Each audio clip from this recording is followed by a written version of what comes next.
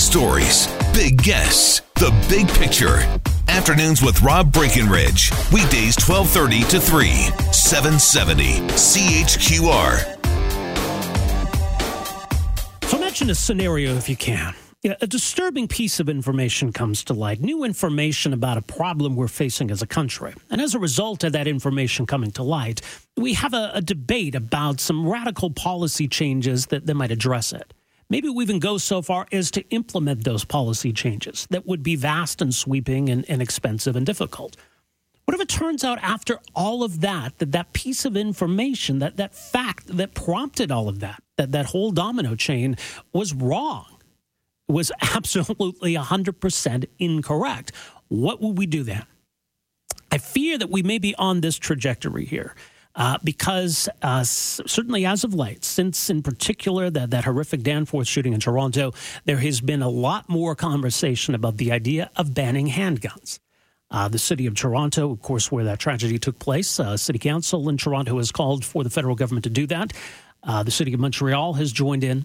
And even recently, the Prime Minister, in his mandate letters to his relevant ministers, has asked the minister responsible for this file to examine the question, to look at the possibility of banning guns, banning handguns, that is.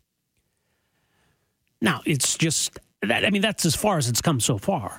It seems awfully plausible to me, however, that a Liberal government without much of a record to run on next year could look to an issue like this and say, if you re-elect us, we are going to ban handguns. Now, this all comes back to the claim that legal handgun ownership is a part of the problem when it comes to gun crime and gun violence in Canada.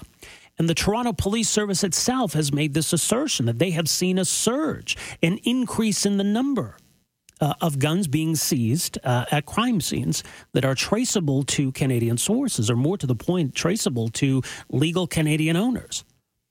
That either legal and licensed Canadian gun owners are buying guns and selling them to gangsters, or they're being awfully cavalier in how they store those guns and they're being stolen and used in crime.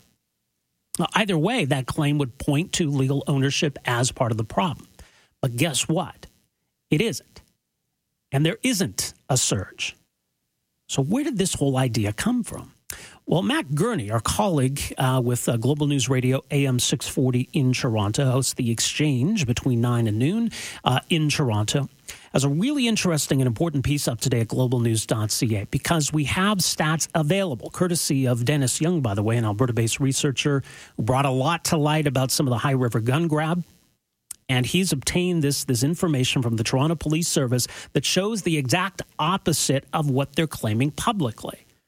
You can read Matt's piece for yourself. You can see all the data in the piece, globalnews.ca. Matt, thank you so much for joining us here. Welcome to the program.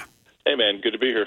You know, this is such an important point in this debate, and it seems as though we're creeping toward a much bigger debate about gun bans, and maybe this is something the Liberals are even going to campaign on in next year's federal election. So talk about why it's so important to have facts informing this debate. Well, I'm going to borrow the language of the Liberals. I think policy should be evidence-based. And I think if we're going to propose significant changes to the criminal code, we need to make sure we're doing it for the right reasons. People out there who might be notionally supportive of a handgun ban probably just think, oh, you sign a law and then, several million Canadians line up at their local police stations and throw their guns into a huge smelter. But there's precedent for this kind of thing. The governments have expropriated property before. Items have become banned before. There's always a buyout. There's always some sort of compensation given to the people who are affected by this. Some of the estimates, and this came to me from someone inside government who told me this, someone who is neutral on the issue, but said the government's own papers suggest that a handgun ban in Canada would cost billions of dollars. It would just be like you would have to go out and buy millions of these things back because millions of them are registered in Canada, and all of them have a value at least in the hundreds of dollars. And there's plus ammunition, storage safes. It would be an expensive proposition. Before we go out and do that, should we maybe consider whether or not it's a good use of money? Should we maybe consider whether or not it would even be effective at tackling the root causes of the violence it claims to be addressing? Right, and that seems pretty fundamental. I mean, look, if people want to take, more of a judgmental view that gun ownership is bad and we shouldn't have it, that's more political. But if the argument is going to be that gun ownership is problematic because criminals are acquiring these guns from legal Canadian gun owners, that's a question we can answer objectively. Yeah, and what I think you've hit on something important here, because you might hear people making the argument, I have nothing against shooting sports, but the evidence shows that it's contributing to crime. And then if you really scratch the surface on this point, on these arguments, what you really find, in my experience, Rob, most of the time, is that these people actually just don't want people to own guns. It's not something they're into, and for political or ideological reasons, they don't think people should own guns. That's fair. That's their own opinion, but that's not my opinion. This is relevant now, though, as you're alluding to, this column that I published today. There was an article after the Danforth shooting in Toronto. You and I spoke the morning after that, that horrible attack on my hometown that left 2 young people dead, and immediately there was this talk of needing more gun control in Toronto. And Rob, as I said to you at the time, by the time the Danforth attack happened, Toronto had already been rocked by a wave of shootings that we believe are linked to gang activity here in the city. So it was a hot topic already. In the midst of this debate, the Canadian Press published an article quoting a Toronto police detective on the record who linked, he said criminal organizations in Toronto are increasingly getting their guns from licensed Canadian gun owners. And I'm quoting from memory here, so this isn't verbatim, but on the record, this officer said, Canadian licensed gun owners are getting licensed, they're buying guns, and they're doing it to become gun traffickers. They're buying them and then selling them onto the black market. And he said, we've seen a bunch of these cases in recent years, and he said there had been a real spike in these cases since 2012. That was the core of the Canadian Press article. That Canadian Press article was widely republished. CBC, CTV, The National Post, a dozen other post-media papers, Global News, us, and also it was cited without being republished in the Toronto Star and the Globe and Mail. That's every journalism outlet in this country. Basically, this article appeared everywhere. It's been cited repeatedly since then in columns arguing for a gun ban. Every story in this country for the last 6 weeks that's talking about the politics of a gun ban, virtually every story, is noting in July, the Canadian Press reported that the Toronto police say that there's been a real spike in guns being sourced to lawful Canadians. It's wrong. I don't know why it's wrong, Rob, because I placed requests for comment with both the Canadian Press and with the Toronto Police. I waited 24 hours. I never got answers. The Canadian Press told me that they are aware of this. I'm getting ahead of myself. It's wrong because there are stats now released by the Toronto Police that prove it's wrong. These stats are not open for debate. They are incontrovertible. The reported surge in guns coming from licensed Canadian gun owners has not happened. It doesn't exist. And that is when I asked the Canadian Press and the Toronto Police for comment. The Canadian Press says they are aware of the stats, they are reviewing the situation, and they had no further comment. The Toronto Police acknowledged my message and acknowledged my request for contact with the detective. They asked for more details. I provided them for the nature of the interview. They said, okay, we're going to pass this along. Thanks for this. They acknowledged the receipt. 28 hours later, now I'm looking at my clock, I haven't heard back yet. So, you know what? I don't know what happened. I don't know if it was a mistake. I don't know if there was an agenda. I don't know if there was a miscommunication somewhere where the interview was edited in a way, maybe innocently, that caused the meaning to change. I'm speculating like mad here because I don't want to assume any bad will on anyone's part here, Rob, but I'm telling you this, and I want your listeners to understand this.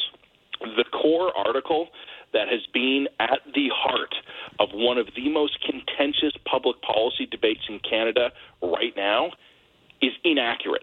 It's wrong. We are having a debate about a problem that we can now prove doesn't exist. Maybe you still want to ban guns anyway. Maybe you don't think people should own guns. Fine, you're welcome to that opinion. But do we believe in facts or not? That's the fundamental question here. Well, you're right. And so it's, like you say, it's hard to know why the Toronto Police Service was saying something that directly contradicted their very own statistics. Their own numbers. Now, I can understand from a journalistic point of view, the police hold a news conference, they announce something, you cover what it is they're saying on an important issue. But it also seems on an issue like this that if Toronto police are claiming something statistical, that we would ask to see those numbers, right? Well, what's interesting, and I've spent the last few days buried in 6-week-old news stories, because one of the things I wanted to do, Rob, is I wanted to understand the timeline. Once I looked at these stats and I knew that this narrative that is now being repeated in every media outlet in the country, once I knew that this was wrong, I wanted to find out where it happened, and I traced it back to the Canadian Press article of July 24th. But when I'm reading backward through all these news articles and going through my clippings, I noticed that the Globe and Mail, a day or two after the article was originally published, didn't reprint it, but they cited it. One of their own reporters writing about gun control cited the information from the Canadian Press article, but God bless the Globe and Mail. As a former National Post guy, you don't often hear me say that, but God bless the Globe and Mail, because they put in their own article some line to the effect of the Globe is not independently able to verify these statistics. And I didn't see anyone else do that. And I think for maybe understandable reasons, people accepted the Canadian Press article completely at face value. Hey, man, I did. At the time when I read it, I believed it. It was just the fact that now that these stats are actually out, it's not the case. And again, I want to assume that this is an innocent misunderstanding. I want to assume that this is just a mistake. I want to assume that the Toronto Police define something differently. I want to assume that this detective has access to some information that wasn't covered by the Freedom of Information request. I want to assume that someone is going to finally get in touch with me and go, oh, hey, Matt, sorry we're a little late. We were swamped here and we couldn't get back to you by your deadline. But here is, and then they give me something that makes this all a completely reasonable explanation, in which case I've got to go out and apologize for my column. But I'd be willing to do that, because if I get it wrong, part of doing the job honorably is admitting that. But right now, we have on-the-record claims published by one of this country's most honorable and respected news organizations that have been widely repeated in either primary or secondary form across the country repeatedly for weeks, and the central contention of the article is provably wrong. That's a problem, man, and words fail me to try and explain how big a problem that is. I'm passionate about the issue of guns. A lot of people aren't. I acknowledge that. But no matter what your feelings on the actual issue are, this should upset people, because this is a big deal. And these are Toronto stats, and maybe it varies from city to city across the country, but it's worth noting. So for whatever reason, we do have a distinction here between Canadian-sourced guns and guns that are sourced to lawful Canadian owners. But in either case, there's a big discrepancy between those that are Canadian in origin, those that are American in origin, and it's the latter that we see in far greater number. Honestly, Rob, you're absolutely right. And the contention that Canadian guns are being linked to crimes as often as American guns, I looked really hard to find, just to cover my own ass. I'm being blunt about this. Sure. I don't want to go write a column that has some idiot comes along and goes, Gurney, you moron, you just missed this. And it's something really simple. And I'm like, crap, I screwed up. So I examined this from every issue that I could think of. I brought in some colleagues who I know are knowledgeable of these matters. I showed my draft of my column to some other journalism colleagues, and I'm like, where's my failure in logic here? I can't find one. There might be a reasonable explanation for this discrepancy, but it's not available. The claims made in the article are wrong, and the claims were specific. Since 2012, Toronto police apparently had seen a surge, that was the quote, in guns being traced from crimes back to Canadian gun owners. But when I look at the stats, not only is there not a surge beginning in 2012, Rob, every year after 2012 is lower than 2012. There's annual variation. It's not like a straight line down, but no year since 2012 in Toronto had as many guns linked to Canadian sources as in 2012. What the hell kind of a surge is that? Well, it's not one. It's that kind. It's an anti-surge. What's also noteworthy, though, I mean, aside from this debate, is that the guns that are traceable either to American or Canadian sources, it's a tiny fraction. Most guns that are seized by police in any kind of a criminal investigation, they're not able to trace them at all, it seems. No, and that's a really important piece. I didn't look at all. The Toronto Police gave the stats for the years 2007 to 2017. That's 11 calendar years that are included in that. I didn't crunch the numbers on this one because it was a little tertiary to my argument, but here is one I did just as an example. In 2017, the Toronto Police Service seized in any circumstance 1,700 guns, 1,700 and change. It was a few more than that. Of that 1,700, they were able to link 330 back to either Canada or the United States. The other almost 1,400 are untraceable. We don't know where they came from. So, as I say in the column, this entire debate we're having right now about the sourcing of firearms in Canada, we're arguing about statistical rounding errors. Well, it's an important column. People can find it. It's up at globalnews.ca. Matt, thank you so much for joining us here today. Really appreciate this. Anytime, sir. There you go. Matt Gurney with Global News Radio, AM 640 in Toronto, globalnews.ca. You can read his piece. And it lays out the facts. These are the Toronto Police Service's own numbers. So we'll take a break here. We'll take a closer look at some of these numbers and why police are publicly claiming the opposite. 974-8255 is the number. We're back with more right after this. Afternoons with Rob Breckenridge, starting at 12:30 on News Talk 770 Calgary.